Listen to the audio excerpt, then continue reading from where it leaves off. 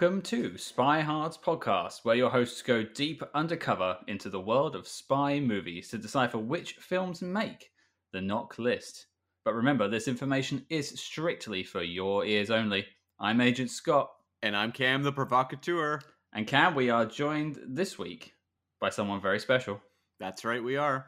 She needs no introduction because she didn't give us one to give. It's Kay. Hello.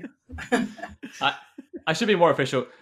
Kay Andrew Kuhn. She is the mother of my better half, Hannah, and also loves a bit of the Hitchcock film. So I thought, what better thing to do than bring her on for this film? And I'm really pleased to be here, and thank you very much for having me. We have to issue a formal apology because we know you wanted the 39 steps, and Scott and I were a little ditzy that week and completely forgot. That's okay. That's not a problem. She's too nice to hate us, I think, but I'm sure she'll find a way to make some jokes at our expense during this episode. I will do my very, very best. We're more than deserving of them. So before we chat about the film, Kay, we always ask our guests a couple of quick questions about their favourite films and favourite spy films. Okay. So, do you have any particular connection to spy films? Any particular favourites?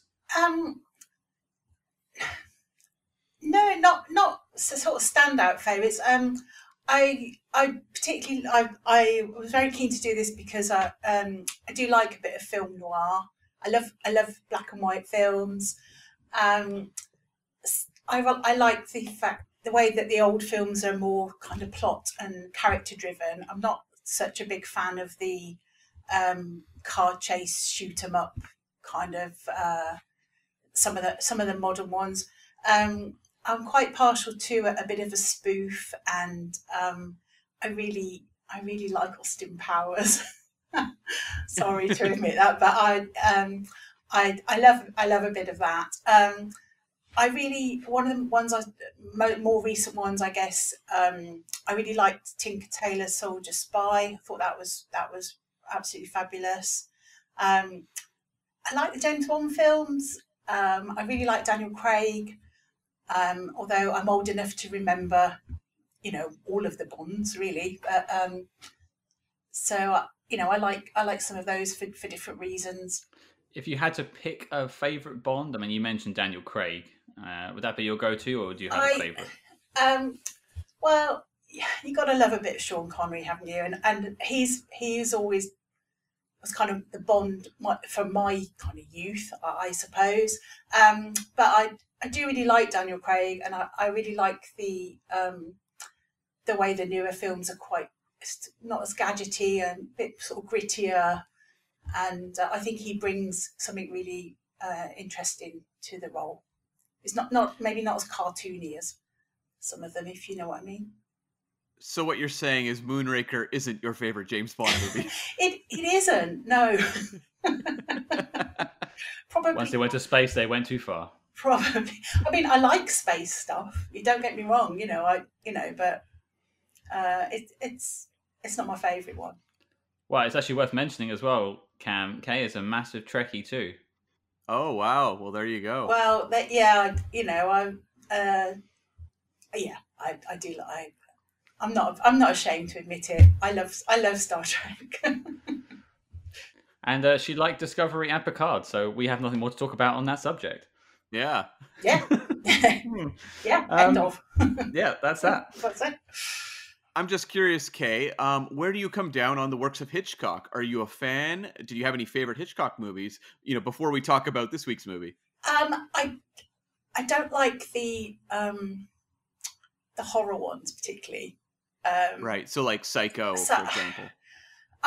No, I can see that they're very well done. Don't patronise Alfred Hitchcock.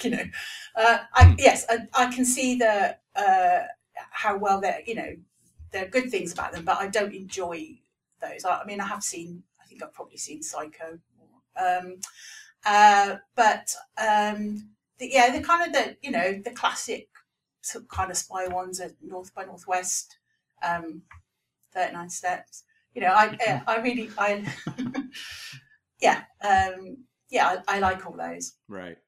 where do you come down on sort of the tone of his movies? Do you appreciate the ones that are a little more comedic or the ones that are more serious? Or are you good with either one, just depending on whether they're good or not? I think so. Yeah, like I said, I'm really interested in the plot and the characters and how he tells the story. I mean, I've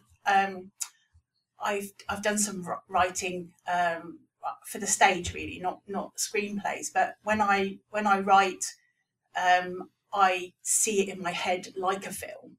So it's kind of really important is how you tell the story, and a lot of things somebody's watching, they don't see that they're aware of it, but they're not aware. Do you know? I'm a bit confused with how I'm trying to explain this. There's ways of portraying something that the audience are unaware of how you're doing it. Well, I think that brings us beautifully, Cam, onto what we're doing this week. That's right. We're doing 1946's Notorious, starring Cary Grant and Ingrid Bergman, and directed by Alfred Hitchcock, the man of the hour. Yeah, it's one of those Hitchcock films I hadn't seen, but I barely had seen any of his work. But before we get into that, I will read out the Letterboxd.com synopsis. Now, we've had a trend recently of some of these older films having very, very long synopses. Any bets? This one can be summed up very quickly. This better not be more than about 5 sentences. Okay, are you familiar with our Letterboxd.com synopsis I've game? I've obviously listened to your podcast regularly, so... Well, we have one listener. There we go. All right, here we go. Notorious. Notorious woman of affairs, adventurous man of the world. In order to help bring Nazis to justice, US government agent T.R. Devlin recruits Alicia Huberman, the American daughter of a convicted German war criminal, as a spy. And as they begin to fall for one another, Alicia is instructed to win the affections of Alexander Sebastian, a Nazi hiding out in Brazil. When Sebastian becomes serious about his relationship with Alicia, the stakes get higher, and Devlin must watch her slip further undercover. I kind of like the slip further undercover. That's pretty badass, actually. To be fair, there was no comma there. I did that myself. Oh, well, nonetheless, I appreciate it. I think that was too long. Yeah, it's a little bit long, but it's okay. It's B plus, B somewhere in there. Well, okay, I hadn't seen this film, so I'll stay out of this bit. But Kay, you're our guest. Had you seen this one before? I don't think I had, no. It does look like the kind of film that has been played on TV before, though. Like, I feel like I might have missed it at some point. Yes, I think so. I'm sure it's been on at some point in the last 50 years, but maybe I didn't fancy it. I don't know. Mm-hmm. Cam, I believe you have it already on Blu-ray. So, what did you know? Yeah, so I watched this movie some years ago, probably in my early 20s, late teens, when I went on a spree of watching Hitchcock movies, and I enjoyed it very much at the time. And I remember Roger Ebert was a huge fan of Notorious. I think he called it like one of the 10 best films of all time. And so I remember going into it with that knowledge and, coming out of it being like, well, I didn't like it as much as Psycho or, North by Northwest. But I also think that had more to do with my age than the actual content of the movie. And as we get into this movie talking about it, it's a much more, I think, sophisticated, elegant movie than maybe a Psycho is. And so I'm just not sure I was ready for what Notorious was giving me when I was relatively young, but I did enjoy it. Yeah, I'll save what I think about it until we get into it. But I'm always keen to hear how these films came to be, Cam. So what have you got for us this week? Right. Okay. So this movie, the source of its inspiration seems to be a little muddled in terms of the telling. Hitchcock has said he was wanting to do a Mata Hari type concept for a movie. And Scott, we know all about Mata Hari. I'm dressed as her right now. I was dancing all night long.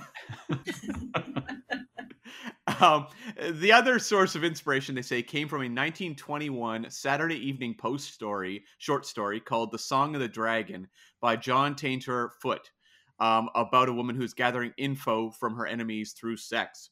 And so this story got it had a bit of a sensation around it. People were reading it, and apparently the name of this story was tossed around among writer Ben Hecht, who came on board to develop this concept, and Hitchcock, as well as some of the producers. So it was something kind of in the air.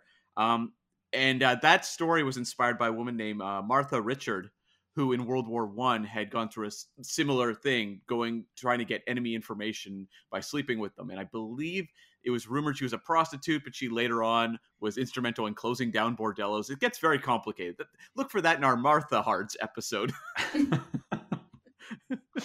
Nonetheless, Ben Hecht, the writer who's brought on to flesh out this idea, he's one of those guys. I recognized his name because he's written a number of films. He's worked with Hitchcock on movies like Strangers on a Train and Rope and The Paradigm Case in uncredited roles. Actually, he was credited on those. Sorry, he was uncredited on Lifeboat and Foreign Correspondent. But when I actually look up his IMDb, and I recommend anyone go look up Ben Hecht's IMDb page for his writing credits. He's basically written or had some sort of uncredited role on every classic movie ever made. Like, this guy was the go-to guy. He had major credits on the original version of Scarface, Gunga Din with Cary Grant, Wuthering Heights. This guy had done a lot. He even had an uncredited role, I believe, on the 1967 Casino Royale, Scott. Oh boy. So is he like a script doctor then? Is that basically his job? Yeah, he was a screenwriter, so he did win Oscars for writing Underworld and The Scoundrel, 2 films from 27 and then 36. But he would also do a lot of uncredited work as well, kind of banging scripts into shape. So he was just a guy who was incredibly prolific, like just worked constantly. So yes, he's everything. Basically, he helped form a lot of the classic cinema as we know it. Okay, so it's got some good credentials going into it. Oh yeah, and so he was signed for $5,000 a week to work on this project, and him and Hitchcock put together a 50-page treatment in just 3 weeks. So it shows that like the wheels were really turning on this one. These guys had a concept that they liked. $5,000 a week. Yeah, man, right? I'll take that now. Yeah, that's in 1946. What is that now? I don't even know. I'd have to look that up, but that's quite. He was doing well. He was doing quite well for himself. Oh, to be fair, that's quite a deadline though. 3 weeks to have a 50-page outline. Yeah, that's pretty good. Yeah. And so, I think the general story came together very quickly, but the uranium plot element was added months before the atomic bomb tests in New Mexico. Somehow it occurred to them that there was rumors around that there was a U.S. testing to do with, atomic bombs. No one really quite knew exactly what was going on, but they knew something was going on. And so Hitchcock and Ben Hecht went to Dr. Robert Millikan, who worked on cosmic rays, and wanted to know, how would you make an atomic bomb? And he was like, I'm not answering any of your questions. And that's how they got on a watch list. Exactly. Hitchcock wound up on an FBI surveillance list for weeks. Now, I don't know if that's true, and I feel like Hitchcock may have played up the story because apparently he was greatly pleased with this story. So who knows? I like to think he was, though, because it's just more fun. Oh wait, were you telling the truth? I was joking. No, Hitchcock said to the end of his days that he was being surveillanced by the FBI afterwards. Oh, okay. All right, fair enough. Yeah. Huh. So this movie was produced initially by David O. Selznick, who was one of the big heavyweights in the studio industry in those days. But somewhere along the line, Selznick was also making a movie called Duel in the Sun. And Duel in the Sun was with Gregory Peck, who'd starred actually in Hitchcock's previous film, Spellbound. And Duel in the Sun had gone sort of into complications. It was over budget. It was running a bit late. And it was deemed a very important project. So Selznick decided to pull out of Notorious somewhat. He sold the project to RKO for $800,000, and plus 50% of the gross. So RKO took it over, and this became Hitchcock's first U.S. producer credit because previous to that, he was more of a studio guy. At this point, he gets more creative control. And RKO was very artist-friendly and said, you know what? We like what you're doing. Go ahead. The only issues was them grappling with the Hays Code, who were quite strict on this movie. There was some rewrites because, and I love this quote from the Hays Code, they were very concerned because it deals with, and I quote, a grossly immoral woman whose immorality is accepted in stride. Wow, they were slut shaming in 1946, apparently. The Hays Code, they were nothing but a party over there. I can imagine that ballroom is a bunch of old, stuffy white dudes. Oh, totally. Few other things. After the Nagasaki and Hiroshima bombs, David O. Selznick, who did have a financial stake in the movie, and so a little bit of input still, was fighting to get this movie rushed before cameras because he wanted to capitalize on the atomic bomb droppings. He thought that the first movie that would come out that would feature this plot element would be a smash hit. And so he actually wanted to kick Cary Grant to the curb because Grant wasn't available quite yet, and wanted to bring in Joseph Cotten, who'd worked with Hitchcock in the past, to shoot the movie very quickly, which is perhaps the most shamelessly opportunistic thing I've ever heard from a studio mogul, which is saying something. It doesn't surprise me in the slightest, but it's a horrible sentiment, isn't it? It really is. It's something that hasn't aged well. Oh, okay. Little bit of trivia, though. Joseph Cotten did later play the Grant role in a radio adaptation, so he got to do it eventually. The other casting choices that are a little interesting, Vivien Leigh was considered for the role of Alicia in the film, but they ended up going with Bergman. But this was her final film under her contract with Selznick, so she would depart after that. But she'd worked also in Spellbound with Hitchcock. She had a history with him. And so, like, when they were selling this film to RKO, it was considered a Cary Grant, Ingrid Bergman film.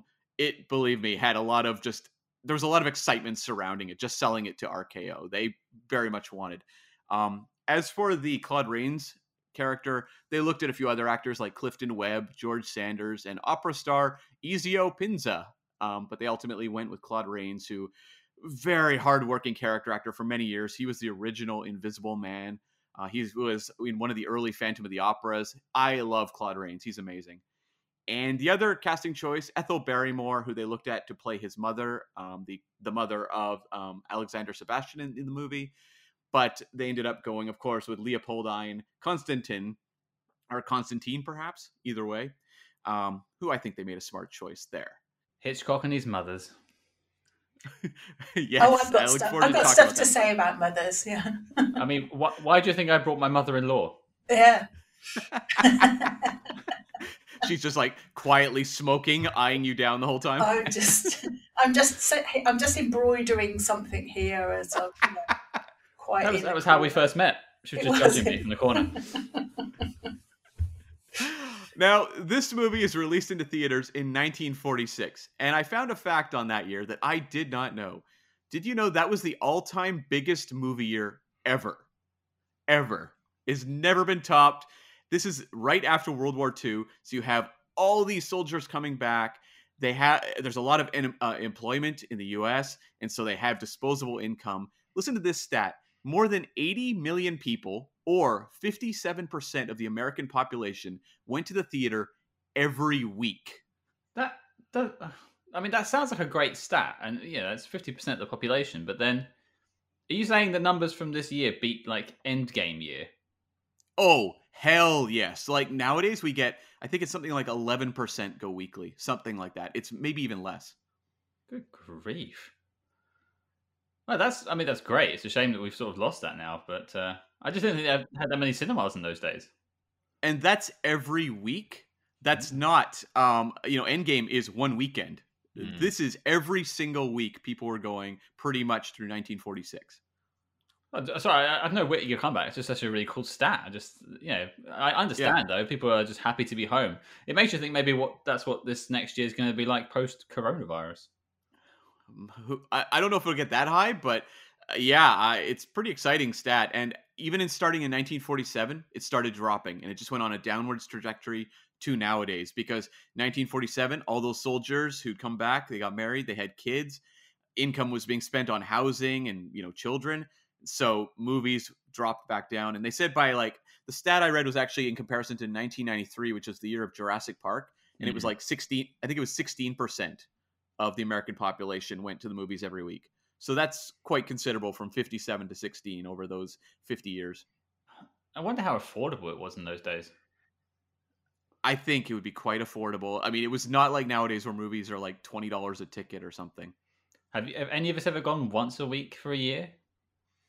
I No. have, pretty much, yeah. Okay. No, but we have a TV. That is very true, actually, yes. Yeah, that's the thing. TVs roll out soon after, and that Yeah. definitely takes a dent out of it. I think I probably went to the pictures more when I was a teenager. But I don't know if we went once a week, but we would go, because, I mean, if you had a boyfriend or whatever, it was something you could do. I mean, I grew up in a small town. There wasn't anything else to do. I mean, Yeah. for reference, your teenage years weren't in the 40s. No, thank you for that. No, they were in the 70s. I thought that needed clarifying. Thank you for that. Yes, yeah, Yeah, it was 10 years ago. yes, yeah. Yeah. So this movie was, unsurprisingly, a hit, given its star power and director behind it. The budget for the movie was $1 million. US, they made 4.8 in their initial run, and international 2.3 for a total of $7.15 million. That's a pretty good return on your investment. Does that mean that every film that came out this year was like pretty much a hit, guaranteed? Yeah, it was a lot of hits. You got to go quite a ways down the top like 50 before you're looking at movies that maybe weren't that much of a hit. Fair enough. Yeah. Anything else for us, Ken? Yeah, the top 3 for that year. Number 1 was The Best Years of Our Lives, which swept the Oscars. That's actually one of my favorite movies of all time. Number 2, Duel in the Sun, David O. Selznick's somewhat troubled production, wound up at number 2, big hit. And number 3 was The Jolson Story, which was a musical. Notorious landed at number 8 between The Razor's Edge, which was another Best Picture nominee, and Till the Clouds Roll By, which was a Robert Walker vehicle. Also notable on the list at number 17 was the Cary Grant film Night and Day, which was a Cole Porter biopic. And a little further down the list at number 60, around there, because it gets a little hazy when you're looking at numbers when you go down the list. But around number 60 was Angel on My Shoulder, which was a Claude Rains vehicle, as was Deception around spot number 70, also with Mr. Rains. And just lastly, this movie scored 2 Oscar nominations, one for Claude Rains for Best Supporting Actor, and one for Best Original Screenplay. So there you go. That makes sense about Claude Rains. It was interesting earlier you said that they sort of sold the package of like Cary Grant, Ingrid Bergman, Alfred Hitchcock. But, I mean, wasn't Claude Rains a big name by that point? He's a very well-recognized name. People know who he is, but it's kind of like saying, I don't know, Steve Buscemi. We all love Steve Buscemi, but a studio wouldn't necessarily sell a movie because of Steve Buscemi. You know what I mean? Is it Buscemi or Buscemi? I always say Buscemi, but whatever you prefer. Steve, let us know. Yeah, let us know, Steve. Okay, that makes sense. Because he was I know Ingrid Bergman and Cary Grant, but hearing RKO and Claude Rains in the same film gave me Rocky Horror flashbacks. Oh, sure, yeah. A bit of a deep cut there. All right, let's get into it. Kay hadn't seen it. You're our guest. What did you think? I watched it twice this week. The second time I watched it, I got a lot more out of it. I wasn't sure what to expect. On paper, it sounds okay, I guess, but actually, I enjoyed it quite a lot. Actually, there were lots of things. I don't know. I don't want to say too much now because I guess we're going to kind of talk about different things. But I liked the character of Alicia. I thought she sometimes the heroines don't have as much subtlety, but I think she's a great actress. I think she brought quite a lot to the role. I'm really interested in female roles in these films and how they're kind of portrayed. So I found that really interesting. I found her more interesting than Cary Grant. I was a bit... See, looking at it now, you think, well, how come both those guys... why aren't either of them married? And why does that man still live with his mother? Yeah, very good question. I got that written down too. And yeah, there were. I wrote down quite a few things that as I as I watched it. But as a story, I thought it worked. I thought it was quite a decent story. I thought there was some really interesting ways the film was told. I think it shows sort of the attitudes of the time are quite a little bit different now. So that's always that's quite interesting that the particular time that it came out. I think it reflected the times well. Well, it's just interesting that you didn't like it the first time round. That's of what you said there. That's what jumped out at me because I won't get on mine yet. But like, so you didn't mind it then? You say on the first time round. I watched it and I just thought, it was okay, and I thought, well, I don't know if I'm going to find much to say about it. On just first kind of, I just watched it without a pen and just kind of watched it as though I was watching a film. But actually, when I watched it again, a few days later, I'd had a chance to think about it, and when I watched it again, I was able to kind of look for things that had struck me later. Or I saw a bit more in it, I think, if that makes sense. No, I get that completely. Cam, I'll throw it to you.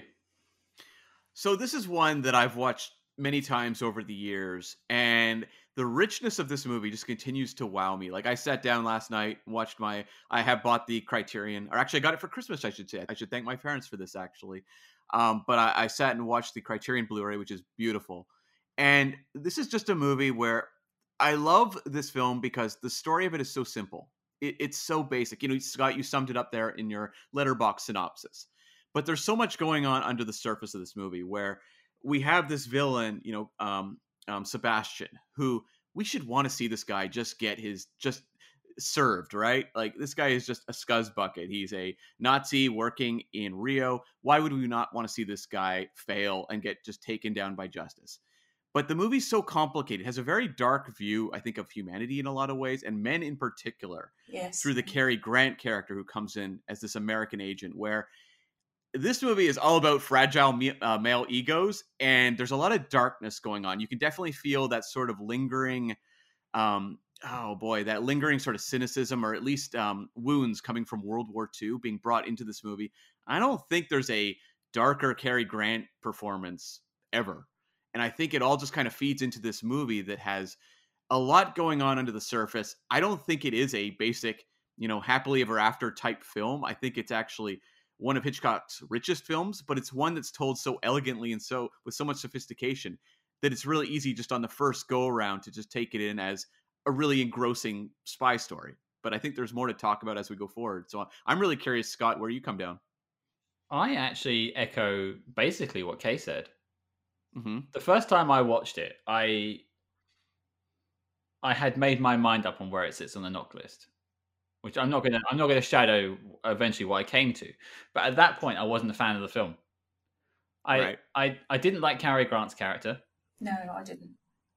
I couldn't root for him, and I almost rooted for Claude Rains more than Cary Grant, which maybe is by design. And I found Ingrid to be like, she's supposed to be like our character on the screen. We're meant to feel for what Ingrid Bergman's going through in the film, and I felt like she was a victim of her own choices at times. I couldn't get on board with her either, and I don't think I was really looking at it as the right sort of film. I think I was just looking at it as a spy film. Right. But on the second viewing, and I again, same as Kay, I took a couple of days out. I did a bit of reading, some reflection. I came back to it and I realized it's actually more of a romance story with like a spy undertone. Mm-hmm. And from that point of view, I really liked it. Yeah, it is a romance, but it's a very dark one. And it does feel somewhat colored. I know they said that Hitchcock, Spellbound was the movie he'd made before this, but he'd also made a documentary on the concentration camps called Memory of the Camps that was obviously a very psychologically troubling project for him to work on. And I think a lot of the sort of the anger and just the darkness of the soul feeds into this movie where, I mean, it is a romance film, but it is a very dark romance. And I think there's a lot of cruelty here. a lot of it is about these people who are wind up in this very unlikely situation where, basically Cary Grant has fallen in love with Ingrid Bergman, but he will not admit it. And he's putting her into a mission that is very dehumanizing. And it's almost like he himself is putting up this defense mechanism to tarnish her throughout the movie because he can't deal with his own ego and feelings about it. But it all kind of feeds into this movie that has a real air of cruelty about it. And I kind of admire that. It feels very risky for a movie made in those days. Well, it's interesting that the most approachable and potentially normal character is the Nazi. Yeah. I mean, credit to the writers and Alfred Hitchcock, but I understood Claude Rains' position. I just felt that Ingrid and Carrie were just being mean for the sake of it. I mean, at the beginning of the film, you've got her trying to run him off the road, basically. Like, well, what a start! Oh, and by the way, don't drink and drive, kids. Yeah, Cary Grant often in drunk driving situations in Hitchcock movies. Yeah, the Cary Grant special. I thought of that as actually, she's driving really recklessly. She's kind of she's a little bit out of control, and I think that happens quite a lot through this film. Is that actually she's kind of power and control is taken away from her, and she is on this kind of almost inevitable out of control path. That's the kind of the danger that she's in. I just didn't get why she initially. I now look back and understand it, but I don't know why she took the mission to begin with. Oh, I think it through guilt because of her father being absolutely, her father being convicted as a Nazi spy. And she's basically told she's got to make up for her father's crime. She's got to atone for his crimes, even though she didn't agree with him and hated him. She's kind of, feels this kind of guilt, and because actually, she's kind of bullied into doing this somehow, and she doesn't actually have anything to gain from it, from the position that she's in. What does she gain from doing it? Apart from like the whole, claiming back your identity, your name, that sort of thing.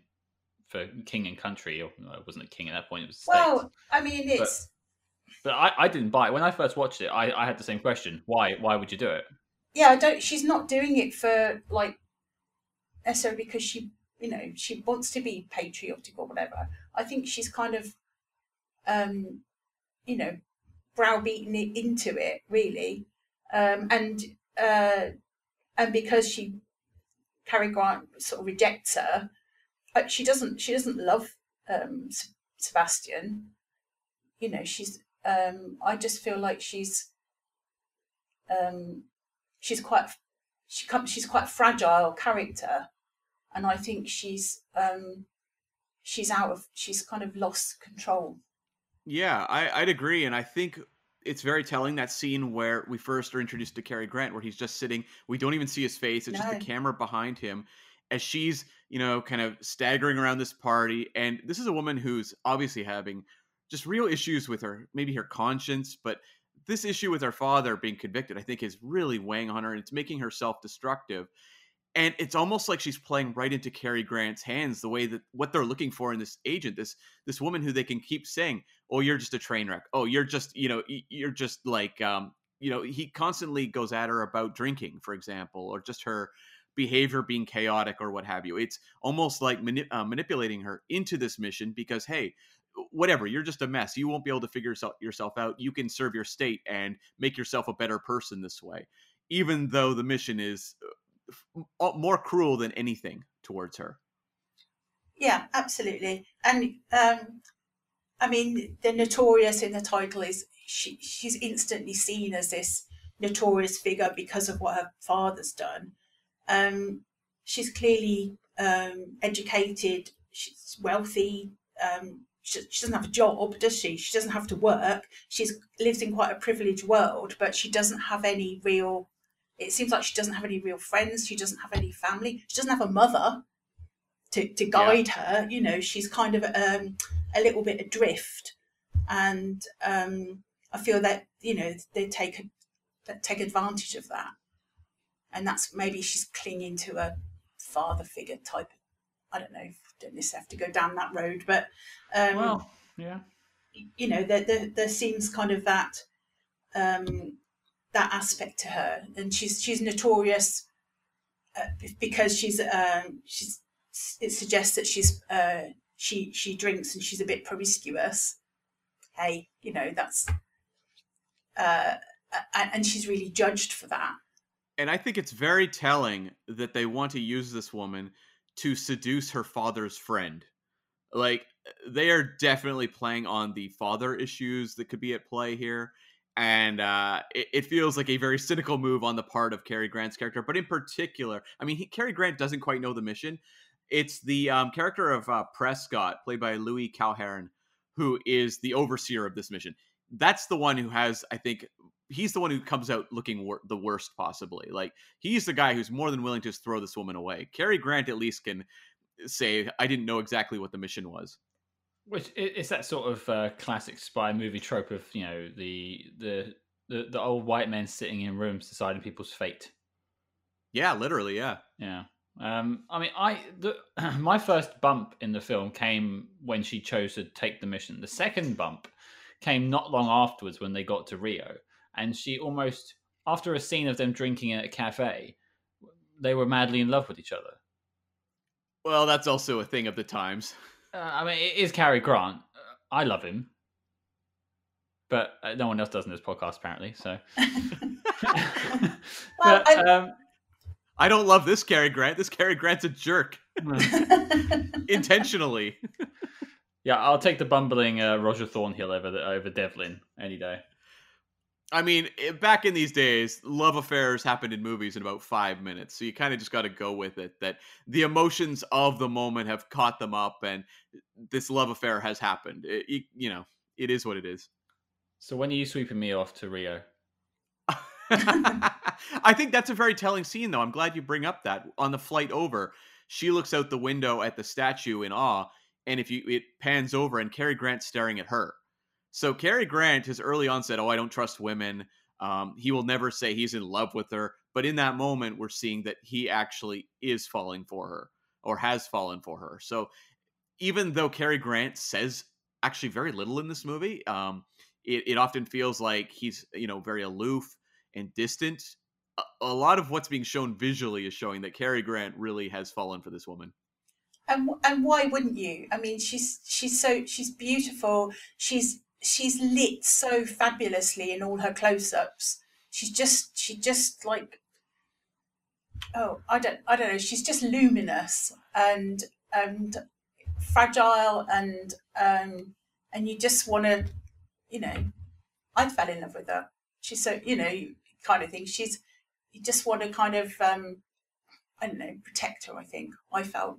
Well, I think Kay's going to get Ingrid. I'll take Carrie, and I think that Cam has Claude Rains.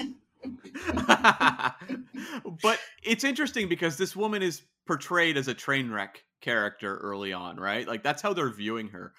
But I would argue in some ways she's the most together of any of the characters, of the primary characters, because I think Cary Grant has a lot of issues. Like, the male ego stuff in this movie is insane, where his character really becomes cruel and a jerk and really starts trying to take her to task for a mission they've sent her on, even though, like, it's his responsibility in so many ways. Like, he's a really horrible handler of this situation.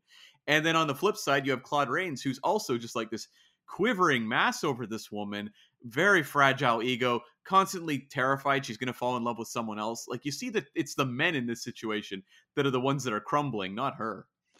They both feel like two parts of that sort of nice guy trope. So you have like the viciousness where they like always bite back, and that's Cary Grant, and then you've got that sort of actual quivering mess underneath, which is Claude Rains. Yeah. I wonder if Alfred just got through a breakup or something like that. Or... I don't think Alfred he was married by this point. He was married to his wife Alma for most of his life. I mean, I don't know that Alfred Hitchcock had like a rich dating history to draw upon for these sorts of stories. He wasn't a looker, was he? No. And he always said, like, I actually saw an interview clip where they asked him about when he was young in love affairs, he's like, I was a loner. And that's all he said. So there you have it. And that's when Cam became a big fan of his work. I have a portrait of him staring down at me right now. I don't know if you're joking, but I believe it. No, I don't. It's just a mirror. Yeah, that's right. And there's a single solitary tear coming down one cheek. Well, I guess we should get on to the individual performances, but I did want to touch on one thing before I move away from it. Kay was saying about how Ingrid was lit, and there's lots of amazing camera shots in this film, and I'm sure we'll talk about a few more of them later, but the one where Cary Grant's character is playing her the record, and she emerges from the bedroom, and she's like starts off in darkness and comes out into the light. I mean, that's pretty good for 1946. I mean, Hitchcock is one of the great visual stylists, and he's working with Ingrid Bergman, who audiences have fallen in love with because of Casablanca just a few years before this. So they would have had that movie in mind, I think, while watching Notorious. And a scene like that is making this actress even more iconic. Just a shot like that. Like, he is designing shots as to how to make her look incredible, how to make all the characters look iconic just on their own. I just want to see more shots to the back of Cary Grant's head, please. Well, you also see a shot, though, from the back of Claude Rains' head later in the film, where he's embracing with her and she's trying to hide the key, and it's her looking over his shoulder and dropping the key on the ground. So once again, the men are often shown in her life just from the back, kind of faceless, right? Yeah. So that's interesting. Yeah. Well, let's get on to some of the people. So Cary Grant's here as apparently T.R. Devlin, according to the synopsis, but I never heard that in the film. Yeah, I just have Devlin on IMDb. Yeah, same. But again, every time I've seen Cary Grant, he's never let me down. Well, he's one of the great movie stars, right? I'm just curious, Kay, did you have any experience with Cary Grant going back, unrelated to Hitchcock stuff? a lady doesn't count.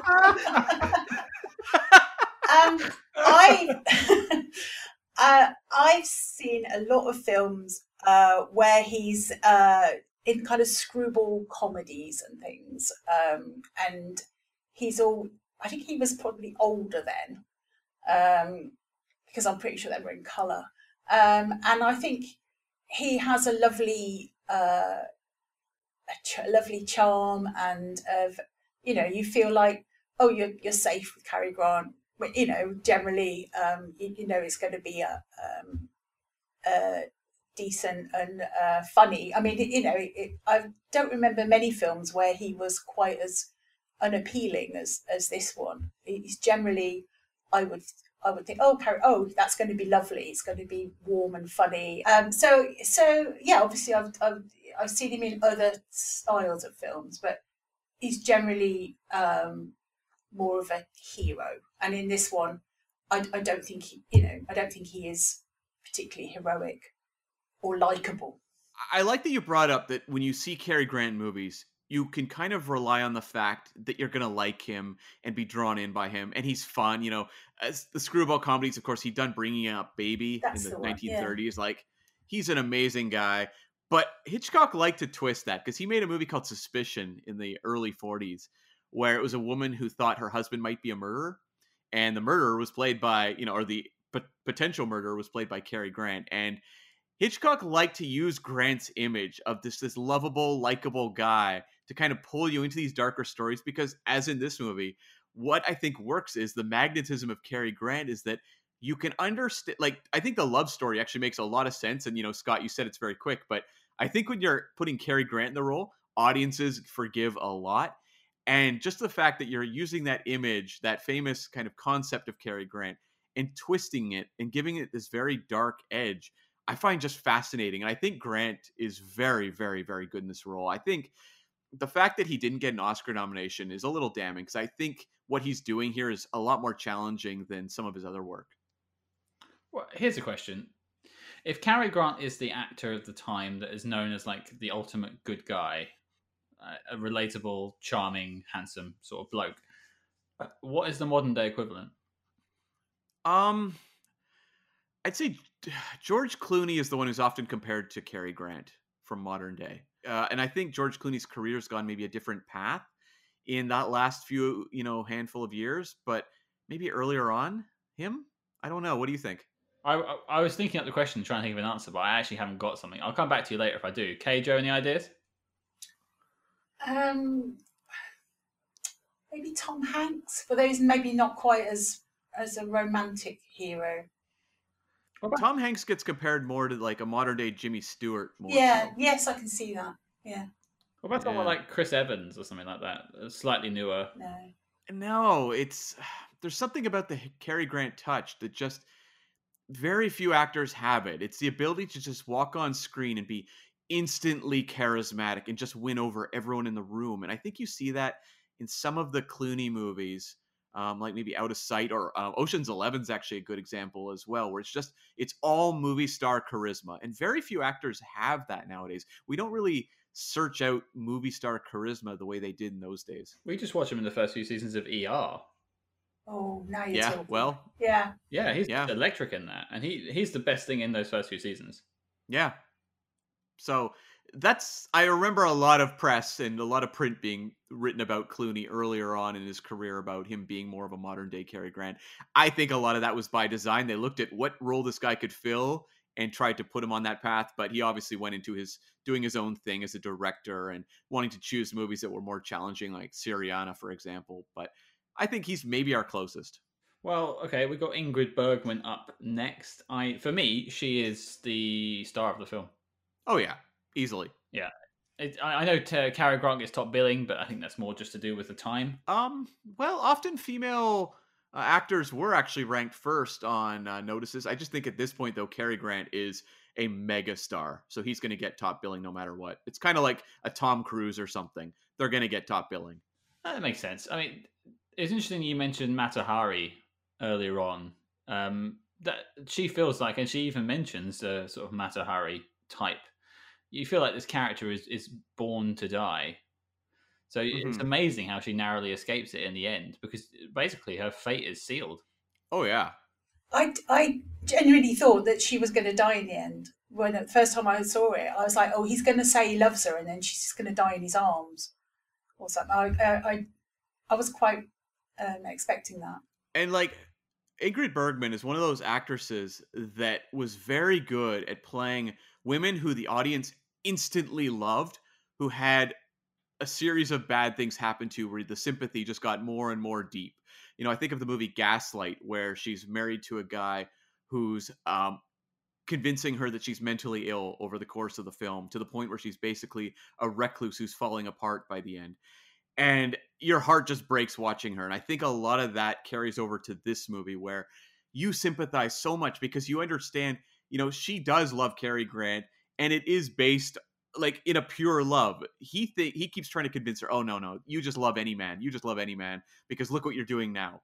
And we see the purity of this character, even though none of the men will acknowledge it at all. And so it wounds us that much more, the journey she goes through, where to the point where she's being just like consistently drugged by Claude Rains and everything on a bed. You're just like, oh my God, this poor woman, get her out of here. Yeah, because there's that moment in the film where it could have gone a different way. I think that, when they're going to have dinner on the balcony, she's going to try and cook a chicken, I've got to go and, I've got to go out, I'll bring back a bottle of wine. And then in the space of however long it takes him to come back, and then the whole sort of trajectory changes. I mean, she was, we have these conversations where she says she's, don't you believe a woman can change? And she seems like she wants to embrace this kind of domestic role, and we're in love, and we can do the whole marriage and happily ever after. And then, he comes back and with the mission, and he completely like shuts down emotionally on her, and then she's that's kind of a turning point, and then she's on this other path where it's all going to go out of control for her. So you feel like, oh, she wants to change. She wants to be the good little wife or whatever. but she can't. She's locked into this once a tramp, always a tramp kind of persona that they're pushing her into. And props to Alicia as well, in that she gives back somewhat too towards Cary Grant, because there's like the moment where she says to him, like, well, I've added him to my playthings, or what, playmates, or whatever the word she uses. And that is entirely done to get back at, like, because Cary Grant keeps snarking back at her with these put downs, and she does it right to him, and she targets his ego. Like, she has more power than I think maybe even she realizes. Like, she has a huge impact on Cary Grant throughout this movie, and she's the one cracking away at him throughout. Cam and I recently guested on an episode of the Your Next Favorite Movie podcast, which may or may not be out by this point, but we were speaking about the Twin Peaks film Fire Walk with Me. And you just think about the character of Laura Palmer and how you want to go in there and save her. I think Ingrid Bergman does exactly the same thing with this film. And that's credit to her, because you could just watch her destruction and you want to try and save her, and you want Cary Grant to turn up at the end and whisk her away. Yeah, you totally do. And I love the visual motif of this movie of staircases, where the danger is her constantly going up the stairs, whether dragged up or walking up on her own volition. And the freedom is her walking down the stairs, descending them. And on the flip side, Claude Rains, his demise is both going down the stairs and then having to go back up to face his colleagues who are probably going to kill him. Absolutely. He gets killed 10 minutes after that. Oh, yeah.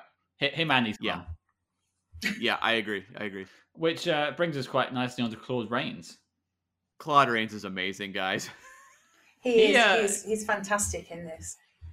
He's the most approachable person in this film. I could see myself as Claude Rains, except the Nazi bit. Sure.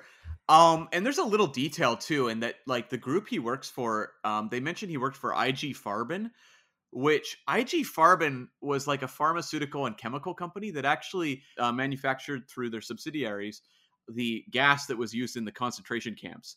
So it's interesting that they're working in details like that for this character that are incredibly dark. And they actually edited that out in earlier versions of the movie, and it wasn't till a little bit later they put it back in. But this is a guy who is in every way unsympathetic. He is just a nightmare of a human being. He's working on an atomic bomb with fellow Nazis. This is just a horrible guy. But why do we sympathize with him? I think it's all Claude Rains' face. There's so much they found humanity in this character. He is wounded by the fact he was in love with this woman. She was not interested. She comes back into his life, and he can't convince himself that she might love him. Like, this is a broken man, but it's all carried on Claude Rains' face, and it's so compelling to watch. It's a genuine human reaction. He put himself out there, and he was betrayed. We can all understand that. Yeah. And what I love, too, is when he realizes he's betrayed. He's not a stupid character, which I also appreciated. Which, he realizes that the key's gone missing. He knows what's happened. He goes down, investigates, finds the powder on the ground and the piece of the glass. And what does he do? He just, like, goes up and, like, wanders into his mom's room and sits in a chair and just needs to talk to her to try to make everything right. Like, this is a guy with a lot of issues, and it's just always fascinating to watch them play out on screen. I think he's one of the richest villains in Hitchcock movies, if you even can look at him as a villain in the same way you would some of the others. Yeah, and I think that distorted kind of close-up of his face when he admits that I was married to an American agent, and there's that sort of really strange angle, and this sort of it really shows his agony of that he's been betrayed, and also I think he knows that actually we're going to have to kill her. He knows that, and there's that sort of really weird kind of close up from above, I think it is, and he looks like a gargoyle or something in this kind of like spasm of pain on his face. It's interesting, Kay, you mentioned that moment, because it's the exact same thing that Cary Grant's character has to go through when he finds out about the mission. At one point, both these guys have to put their love to one side and deal with their job. And that unfortunately means bad things for Ingrid Bergman. Yeah, and I like that, you have that scene where they're on the horses. Horse Hard's coming back. Yeah. 2021.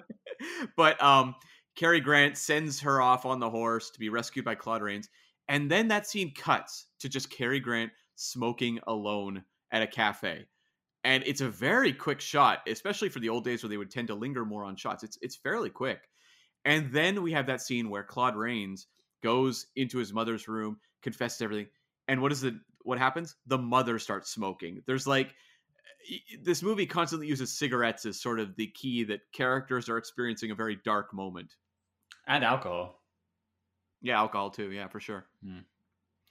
I mean, apart from that, the only other character that really jumps off of the page is Claude Rains' mother, played by Leopoldine Constantine, as Cam said. Yeah. She's the only other one I think is worth mentioning, unfortunately, but there is a much larger cast. Well, it really is like a three-hander here. We've got our main core three characters, and everyone else is peripheral to that. It's all about this triangle between these three. That's what the movie's about. So everyone else kind of supports. But the mother character is great. Isn't she's she? not as she's so amazing. She's not as, say, cartoonish as some of the other mother figures, like, say, North by Northwest, the more comedic mother figure that Cary Grant had there, or even the one in Strangers on a Train. But this woman is just cold and calculating, and she, despite not being in these meeting rooms with the Nazi agent guys, she's the one in control, at least as far as the Claude Rains character is going. She's clearly like cold-hearted bitch, but she does everything to protect her son, like every mother would. But I did notice that at the end, he's quite happy to escape and save his own skin and leave his mother behind. Right? I mean, I was stunned by that scene. I'd forgotten about that. It's funny, like every time I watch this movie, I find something new. Yeah. But I'd forgotten that he was more than willing to just jump in that cab and leave his mom behind to be killed. Yeah, absolutely. Bloody ungrateful kids. I suppose that brings everyone's estimations down on the Alexander Sebastian character, I suppose. Well, I don't know. Here's the question, because in this moment, both the men are willing to sacrifice someone else, because you have Sebastian's going to hightail it out of there and leave his mom to be killed. But the way that Cary Grant just says, like, nope, sorry, see you later, and drives away, that's very cold too. Both these men have very cold moments in the final seconds of this movie. The things we do for love. I just looked at my notes, and what I'd written down there was that actually there was one point in the film where I did actually laugh, and it was the one of the kind of nasty German henchman, the one who bumped off the Emil, when he's talking about drive him home and jump out of the car and let him sort of go to his death. And he just sort of casually says, you have to be really careful because I turned my ankle last time. And it's just a throwaway line, but I laughed so much. I just thought, I wasn't expecting the Nazis to be funny. I didn't even catch that line. So I done my ankle last time. He says, something about I turned my ankle last time, so I better be careful. And it was just such a kind of a terrible thing to say, but I thought it was hilarious. So I wrote that down because I wasn't expecting that. I don't know if it was meant to be funny. I mean, he certainly, he delivered it with a straight face. Well, I don't know. Hitchcock had a very dark sense of humor. Yeah, I could totally see it. I think so. So he's getting too old for this shit. Well, I think that's all the main characters there.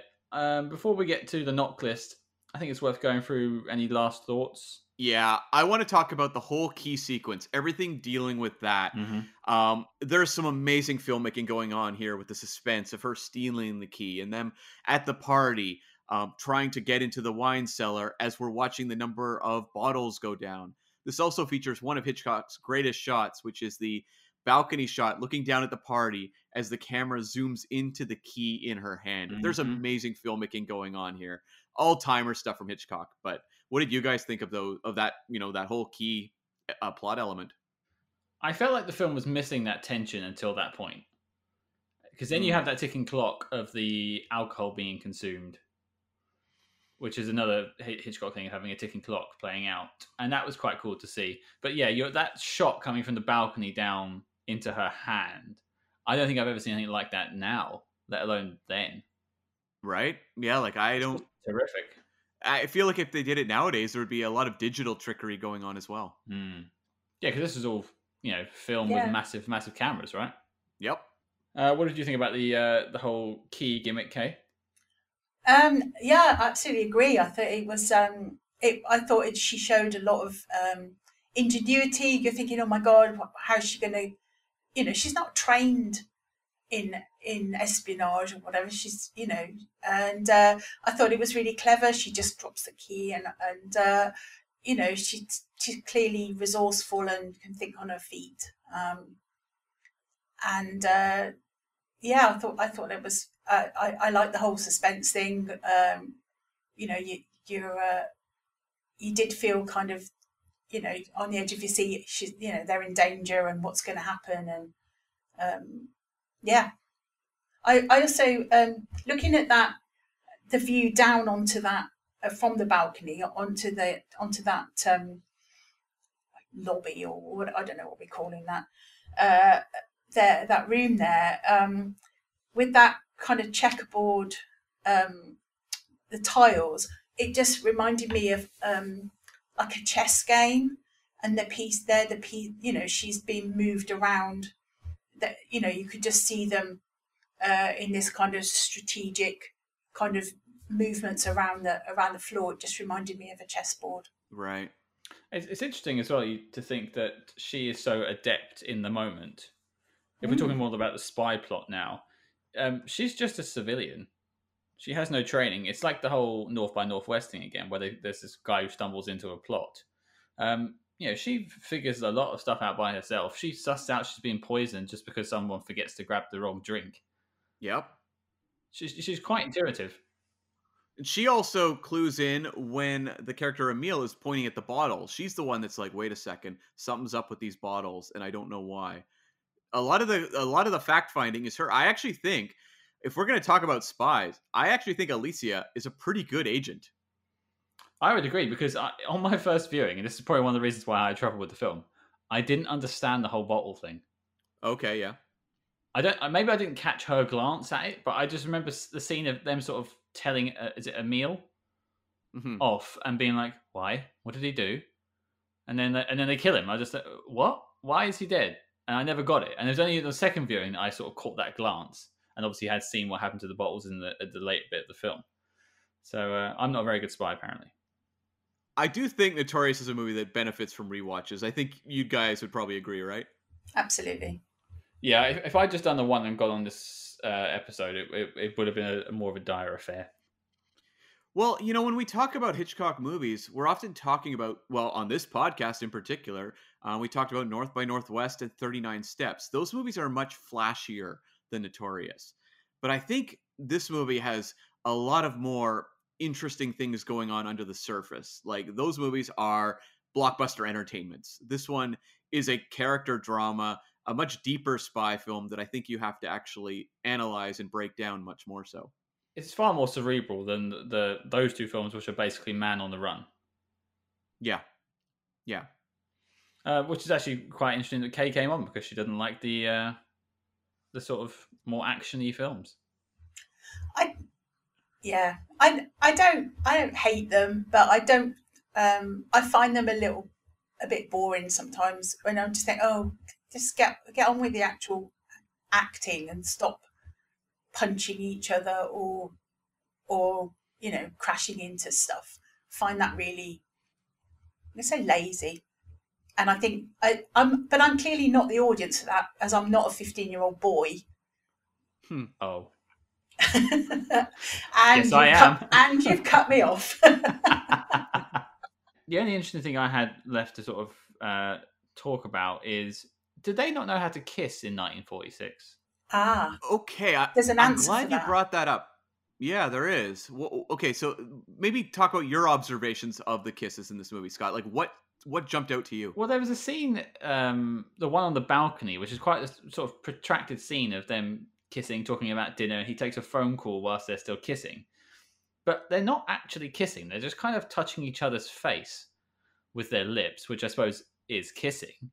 But I don't know. It didn't feel like kissing, and it felt a bit weird. Like they were missing each other's mouths all the time, and maybe I'm doing it wrong, Cam. I don't know. Now, Kay, what do you have to comment on this? Well, I also wrote down what is with the weird kissing. So I did look that up. And it's because of the production codes. They're only allowed a 3-second kiss. So that's why they cut it up into that sort of weird stop and go kind of thing to get around the 3-second rule. Yeah. And also, this movie was marketed as having, like, I think the longest kiss in history.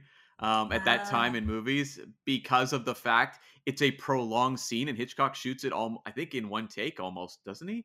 But I'd have to go back and check the tape on that one. But the fact that it's these characters constantly entwined, they keep kissing, and so it's this protracted scene of them kissing, but they can't hold the kiss longer than 3 seconds.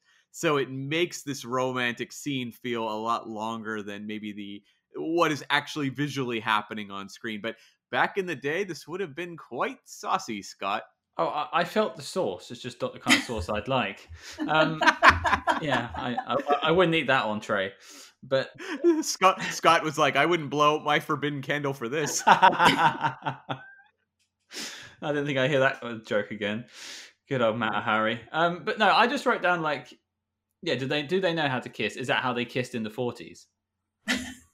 Because I'm not gonna ask you. I'm not doing that joke. I don't know. No. But like, I don't know, because people talk about like French kissing, and I just thought maybe is this like a style of kissing, and that's what I looked into, and it obviously wasn't. And then you're telling me it's the Hays Codes, which makes way more sense than what I looked up. I just ended up with people kissing in like 40s videos, which is the most bizarre thing to watch. But yeah. The censorship code was very strong at this point, and so the actors had to remain completely standing up the whole time. There could be nothing where it's going to imply they're going to be laying down. You may notice this is a movie about a woman who has to prostitute herself to another man, and there is really no allusions to sex whatsoever throughout the film. We just have to take it on faith it's happening, right? Yeah, you've assuming that they've slept together. And yeah, was that the hint at the racetrack?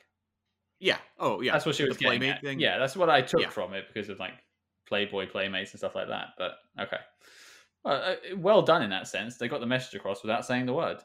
Yeah, and I mean the Hays Code, as I said, was really cracking down on this project initially before they started shooting. So they would have had to work around it, and that's what I kind of love about old movies is the way they dance around the censors. And when you look at the actual what this movie is about and what it's selling to an audience, to get that through on basically a G rating or a PG rating or whatever you want to call it in those days, that is pretty impressive. Okay, well, I think that wraps me up for any additional thoughts. Kay, what have you got for us?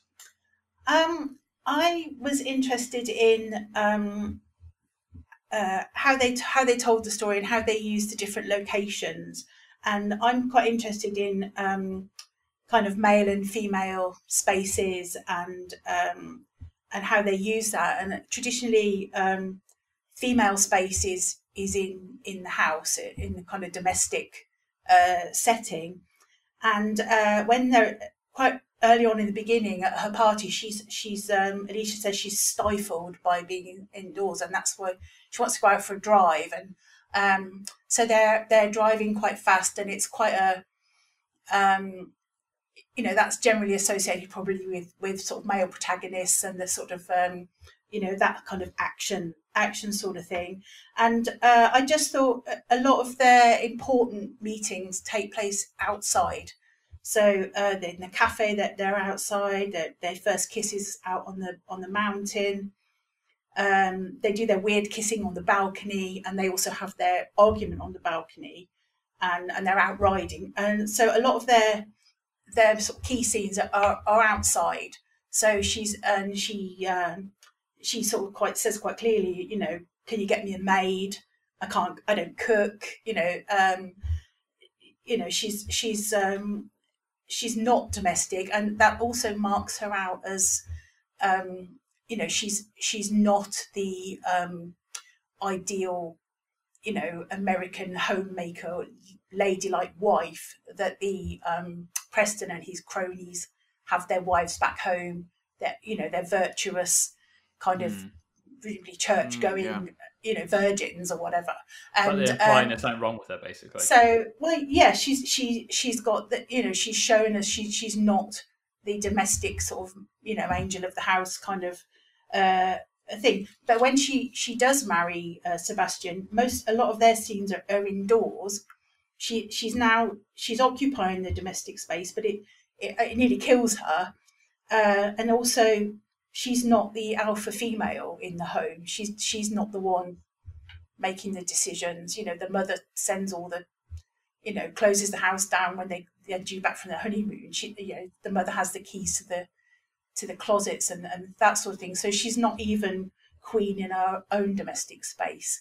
And it's been in the house. She's trapped in the home when they're trying to poison her. She can't escape, so it becomes her kind of prison.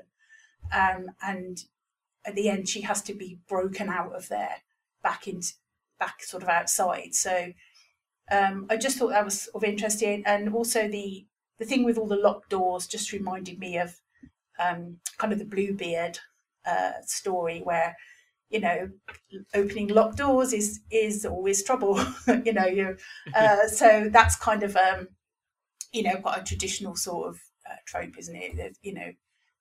Nosing around, unlocking doors is you're asking for trouble. So that was just something that I found quite interesting from my feminist soapbox. I'd never really thought about that, but you're right. Like when she's indoors, that's where the problems really happen, because even with the way she's set up, it's indoors when her father is convicted. She's indoors when she's drunk at the party, and Cary Grant is basically, going to recruit her for this assignment. It's not until she's actually getting outdoors that safety happens, really. Yeah, absolutely. So that's I just thought that was interesting. I don't know if it's deliberate, but that was going to be my question. Was it almost feels like a bird in a cage kind of thing? Yeah. Letting her free is what's good for her. Maybe that's what they were leaning towards. And I didn't pick up on any of this. It feels like it must be a conscious effort, though. Oh, I mean, you go back and watch Hitchcock movies, there's so much intention behind them that it's kind of astonishing, really, how rich they are, because you can just spot the tropes throughout his movies that he continues, but just like individual works have so much depth to them that there's a reason that people continue to rewatch his movies nowadays, even still. Like, they have so much more sophistication than I think people often acknowledge in older movies. His stuff's working at levels we dream of even nowadays. Well, I think that sums everyone up. Cam, any last thoughts? Just wanted to say I really dig the shot too, where she's waking up from being drunk, and we get the shot of Cary Grant as the camera spins around, basically the hangover shot, if you will. Mm-hmm. I thought that was a fantastic shot in a movie with many great shots. I don't think it could take the place of the staircase shot down to the quay, but that was something I wrote down very early in my notes, that sort of dizzying spin shot on Cary Grant. I mean, I almost felt like that must have been harder to pull off than the other one. It wouldn't have been easy, right? In those days? It's not the sort of camera you could just spin around. You have to build like a whole thing for it, I would have thought. Yeah. I'm not exactly sure how they would have done that. I'll have to dig into that one a little further, just out of curiosity, but yeah. Yeah, suffice to say, the cinematography in this film is tremendous. It's probably one of the best looking of his films I've seen. I prefer this to 39 Steps. What about North by Northwest? I don't think you can beat the Dust Cropper stuff. Yeah, I agree. And we should say the cinematography was by Ted Tetzlaff. So let's just get his name out there, because he was obviously a virtuoso on this film. I do have one final thing I'll say. The one thing that I feel like is never quite clicked in this movie is the score by Roy Webb. I think a lot of Hitchcock movies, we acknowledge them for their scores. When we think about North by Northwest or Psycho, Vertigo. I don't know that this one is quite up to snuff with some of the others, but it's fine. I didn't notice it, which it probably backs up your point. Yeah. And did you hear it at all, Kay? Did you make Um, mention of it? no, not really. I did. That's one of the things that did read something about it, and the kind of the use of classical music is supposed to kind of suggest their sort of cultural kind of refinement. But I didn't recognise any of the tunes. So, but no, I didn't really notice it either. Well, I'm definitely not cultured, so I wouldn't have recognized anything. It's a little wallpaper score as opposed to the sweeping scores or the really interesting scores we get later in Hitchcock's career, or even a little before. Well, great cinematography, meh soundtrack. I'll take it. Yeah. Okay, so question time.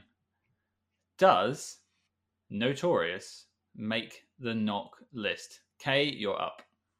I'm going to say yes, but don't ask. Have I got to justify it? Absolutely. No, I. Whether it makes your list or not, I'm going to put it on my own list as something I would probably watch again.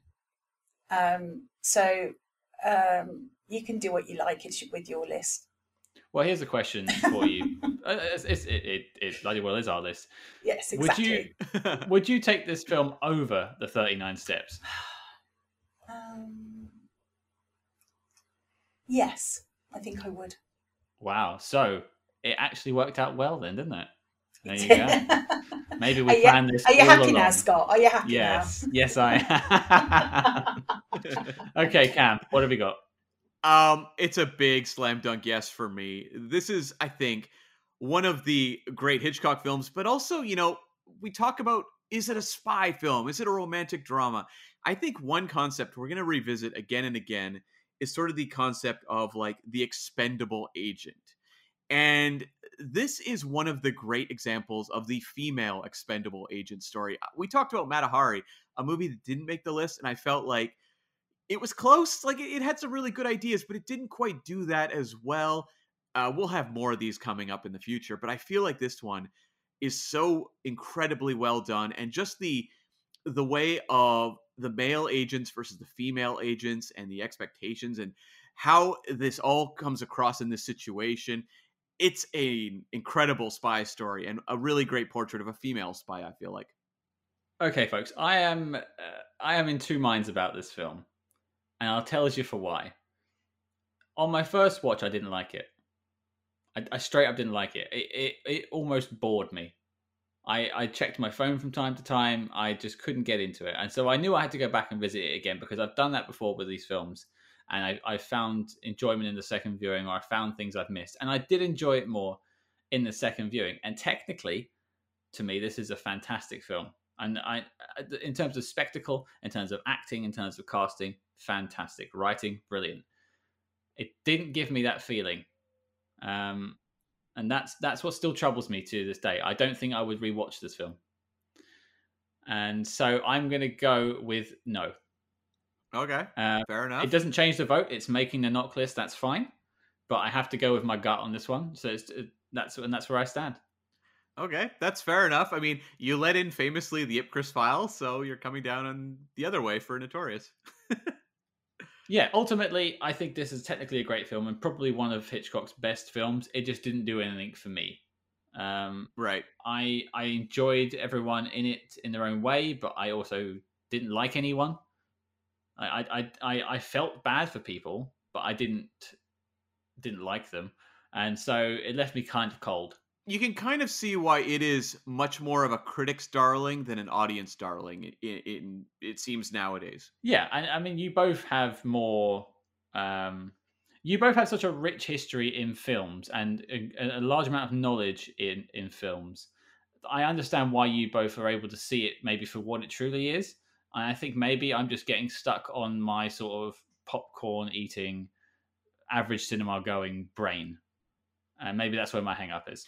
Well, you know what, though? As someone who watches a lot of classic films, they're not all for me. There's been classic films I've come across where I said, well, I can appreciate what it's doing in its time, but it left me cold.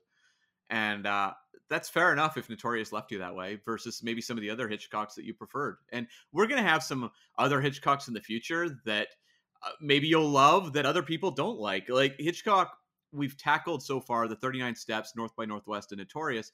Those three they tend to have, I guess, a little more consensus to them. But we're going to have some coming up that are much more polarizing, and maybe some of those will work for you. And a lot of people will tell you, like, I don't agree with that whatsoever. So it'll be interesting as we go into the future and tackle some of those. Yeah, I think so too. I gave it 2 tries over separate days, but I think that's probably my lot when it comes to Notorious. But that means it has 2 yeses and a no, and as such, Notorious is making the knock list. And with that revelation, the dossier on Notorious is complete and marked as classified. Before we tackle what we're doing next week, Kay, thank you for joining us.